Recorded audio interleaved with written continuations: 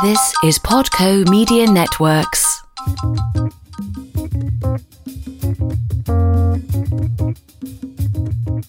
Hi, everyone. I'm excited to launch the Global Citizens podcast with one of my favorite people here in Accra.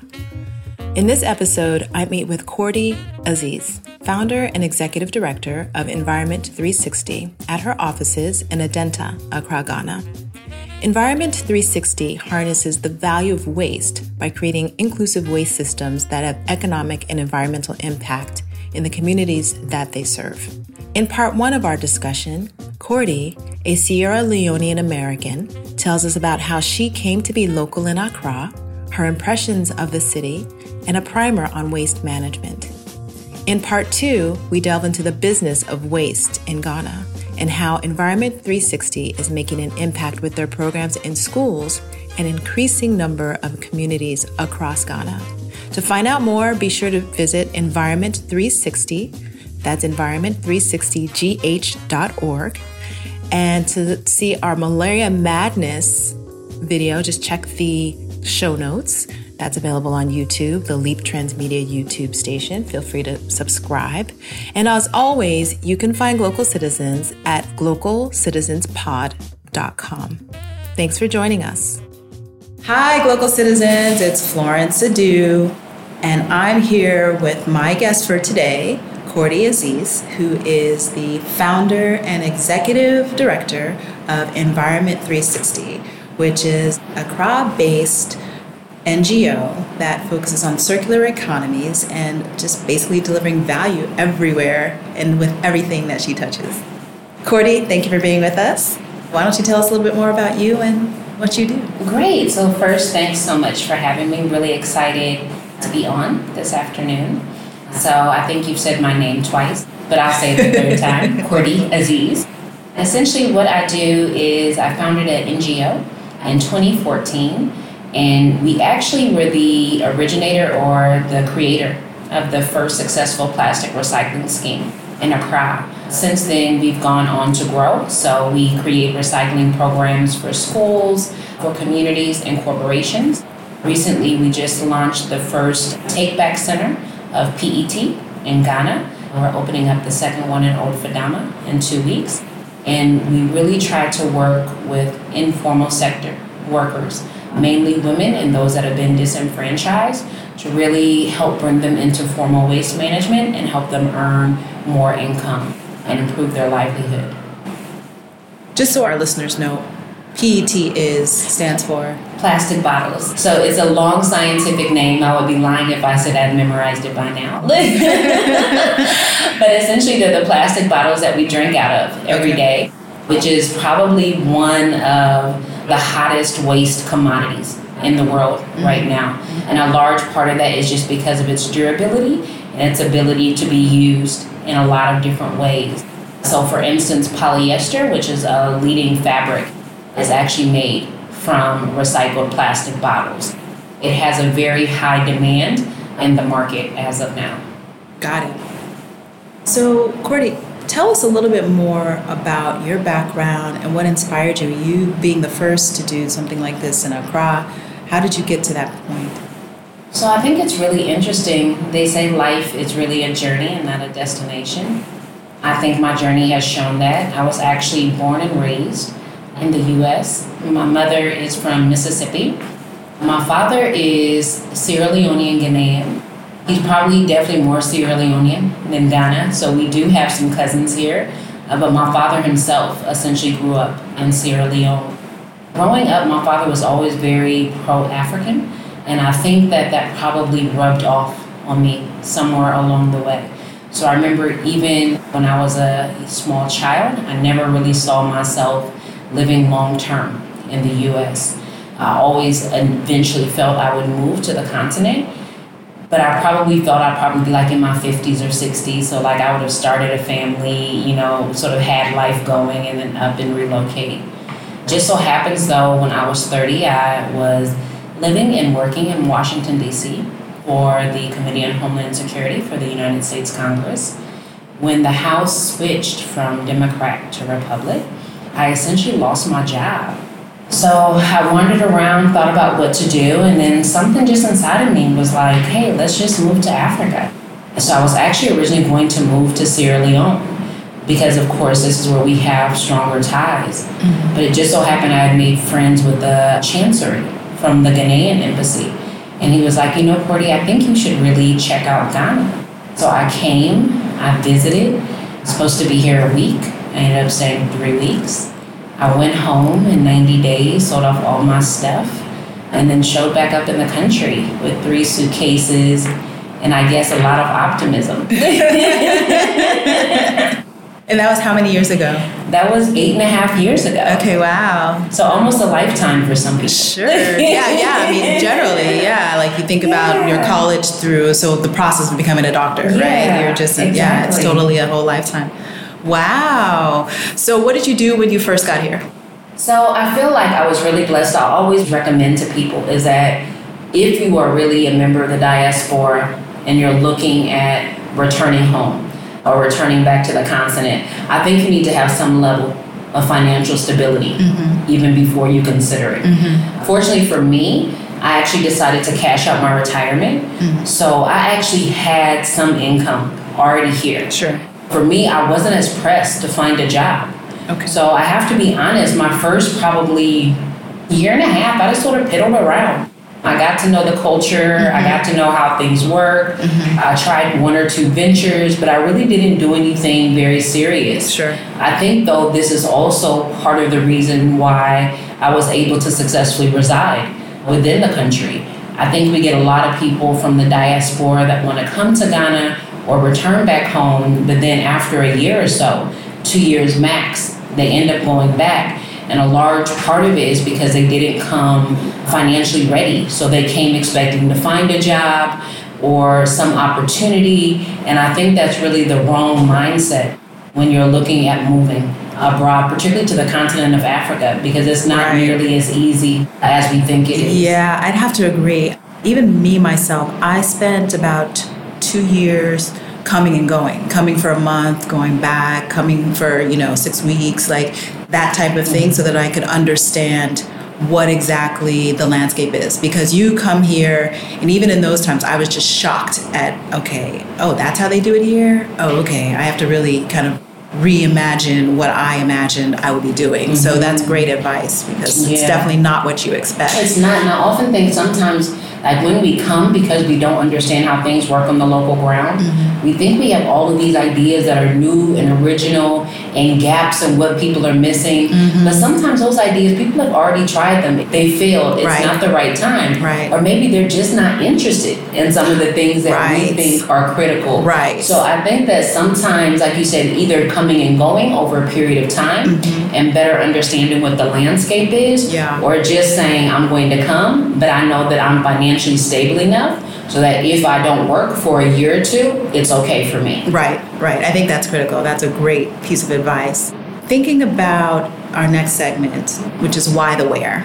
And I think you kind of alluded to this in your introductory discussion, but how did you get to where you are in terms of the location that you chose, or maybe which part of Accra you're in, or like why exactly? Yeah, I think it's been a whole movement. When I first came to Accra, so Accra for me was natural because Accra is very cosmopolitan. I think what Accra really has to offer is that you get really the best of both worlds. Because yes, you're living on the continent, but yet at the same point in time, you're in a city that's sort of hip enough to do some of the things that maybe remind you of home. It's not hard to get hamburger, pizza, this type of stuff if you're feeling like this is the type of food you want to eat. So it's more of an easier transition. Internet is good. You don't have issues with telecommunication. Lights at one point were an issue, but that's been settled out now for like a few years. But a lot of the challenges that you'll have in other rural areas, you didn't really have within Accra. I think I've actually worked my way around. I can say this, the longer I'm here, the more comfortable I am moving away from the city. So when I first came, I had to stay in Cantonments, which is sort of like the upscale sort of part of Accra, very close to Osu, which is where the nightlife is. And then from Cantonments, I still was in the city. Nobody knew the place then, but it's called Chado. now Chado is hot, like everybody's in Chado. It's right behind the trade fair. Oh, okay, yes, exactly. Yes, now it's like the hot spot. But I was there before, like when the roads were done, nobody wanted to come to Chado. So then I went to Chado, and I didn't have a vehicle, and it was a struggle. And then from Chado, I was able to move to Roman Ridge, which is really more of the center of town. Yeah. Roman Ridge also was very luxurious, shall I say, because I got a great deal on a small apartment. And this was during the height of Dumso, and because so many politicians actually lived in the area, we always had lights. So it's like people would suffer for like 12, 20 hours. My lights were always on. Right. So Dumsor was a period in time, and the idea is on-off. Locally, we know it as, when lights go off. Yeah. So and this was the peak. It was like 12 hours off. Right. 12 hours It was rolling blackouts. Yeah. And it was like you felt like you never had lights when you went home. Like you would only come on during the day when you weren't there. You planned to be out because you knew. Exactly. It was a time. And then from there, I went a little bit further to West Lagan. And then from West Lagan, I moved to Ashale Bochwe. Okay. And then from Ashale Bochwe, now I've gone to Dodowa, which is probably about an hour and a half outside of Accra. Right, exactly. So it's interesting to me how even the longer I'm in Accra, I guess I'm a little bit more tired of Accra. Exactly. So I don't seek out some of these same social experiences that I used to. Sure. And I find that I do enjoy being able to come into the city, but I do also enjoy the peace of being around mango trees and things being significantly cheaper. Right. There's no loud music or random churches next to you. Sure, it's quiet life. Yeah. So I think that it's been even interesting for me to watch how I've gone to feeling the need to be in the center of the city to really being okay with living outside of the city. And that leads me to the next question or segment, which is our Global Speak question. We just want you to tell us something that it's a word, a phrase, or a saying that's meaningful and really kind of adds value to your experience here. The two I probably use the most are chale and kwasia. Tell us how you use them. So I feel like chale can be used for anything. Sure. It's sort of a universal term for friend. Okay. So it can be used as excitement, like chale, hey, did you? Yes. It can be used as a thing of acting like chale, you won't even believe. So Right.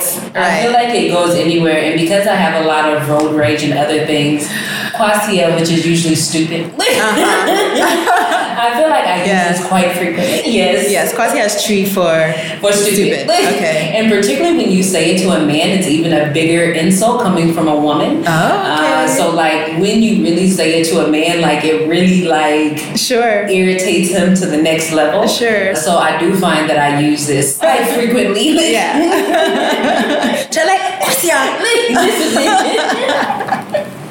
I like it. So that brings me to my next kind of point of question, because you are leading an organization and you are a woman, and particularly working with local people who have certain ideas about the roles that women should play and things like that. Tell us a little bit more in that context and more broadly, what exactly the work is that Environment 360 does and some of your accomplishments, because you've had really great ones. You've had a stellar year, and how being a woman leading an organization has influenced your life. So I think this is actually a really good question, because as you mentioned, to be a female entrepreneur, I think in the world is difficult. Sure. I think being a female entrepreneur in Africa is doubly as difficult. And I think that being a woman in waste also makes it triple difficult. I think when you look at the global scale, there's probably about 2% of women that work in waste. Here in Accra, I'm one of 2. So there's one other female-owned waste management company, and it has been a really interesting experience. I think one of the things I can say is that I do feel like being a woman actually helps me relate to our local stakeholders a lot better, particularly because we work with the informal sector, and these are typically people that don't have high level of education. So these are people that probably didn't even finish JHS or junior high school. Sure. They might have some basic level. Some of them don't have any basic level at all. They've been laborers or traders. They basically are not literate. Basically. Yeah. They can't read, they can't write. And I think that being a woman, I think, allows me to sort of have greater empathy and patience to actually work with some of them. I also feel like being a woman is really probably the reason that we have been successful, is because I tell people I'm more interested in sort of the social impact part than anything else. So yes, I do think creating the first recycling program, I do think being recognized globally as an expert in waste management, particularly in Africa, with the informal sector, I think all of these things are absolutely magnificent. The awards are great, but there's really nothing compared to actually being able to see someone being able to make a difference in their own life. And knowing that that difference is not only for them, but it's actually having a generational impact, right? So a lot of our women waste pickers actually use their money to pay for their kids to go to school. So if we weren't there, maybe their children wouldn't have access to an education, which is something they didn't have. So it's actually really breaking the cycle. I think there are a lot of challenges sometimes to being a woman entrepreneur, particularly because, as mentioned, in waste, there aren't a lot of women, but you always want to have great experts, but typically they're men. And sometimes there's always a little clash because people think they know better than you. And it's like I tell people, like I tell my employees, you know, you really have to get along with each other. I tell them I'm the one exception. I mean, if I don't like working with you, you can pretty much start counting your days. I'm the only one that has the luxury not to like someone I work with. The rest of you, you do not have this luxury. It has been a challenge, I think, particularly in working with younger men or even middle-aged men that really just are not used to seeing women that are opinionated, that are maybe forceful, that don't back down as much. Waste is very political. And I mean, we've had to fight several battles. And I'm sure that at some point in time, people are like, why is it this girl just won't shut up and go away? Tell us more about that, how it is political. So waste essentially, most of the contracts are given out by government agencies and local municipalities, which of course, I mean, are controlled by political parties and people that have their own interest. And I don't think this is just an African thing. I think this is global. Typically the mafia is sort of the one that runs waste. So you really have to have a certain amount of gumption, particularly doing what I'm doing, because I'm changing the whole status quo. So I tell private companies, I don't think you're going to be involved in the recycling sector. So I don't think you're going to come to a point where every residence has a segregated can and you deliver the service. It's not going to happen. And then for a lot of them, this is very scary or unusual because they understand the subsidies that typically come along with it. So you get someone like me who's like, no, let's use the informal sector and like, let's push it. Then it's a whole other ballgame. So I think that we really have to illustrate the fact that, you know, women can sort of be at the playing table. You definitely have to be a little bit more aggressive. This probably, the field I'm in at least, is not one where you're really going to get ahead based on your sweetness. I can relate because in my U.S. life, I work in construction. So this is it. Entirely understand what you're saying. So the moment I feel you work in a male-dominated space, you have to be willing to go to war sometimes. Be it to protect your territory, just to show them that you deserve respect or that you're smart enough to be at the table. But you definitely have to be able to draw the boundaries, protect your territory, and let them know that you're not going anywhere. Right. Which is why you're here and thriving. Thanks for joining us for part 1 of our discussion with Cordy Aziz. Join us next time when we get more into her business, Environment 360, in schools and an increasing number of communities across Ghana, and more about local citizenship in general. Thanks for joining us today. As always, you can catch us at www.glocal, that's with the C, citizenspod.com, and wherever you find podcasts. Thanks again. Bye for now.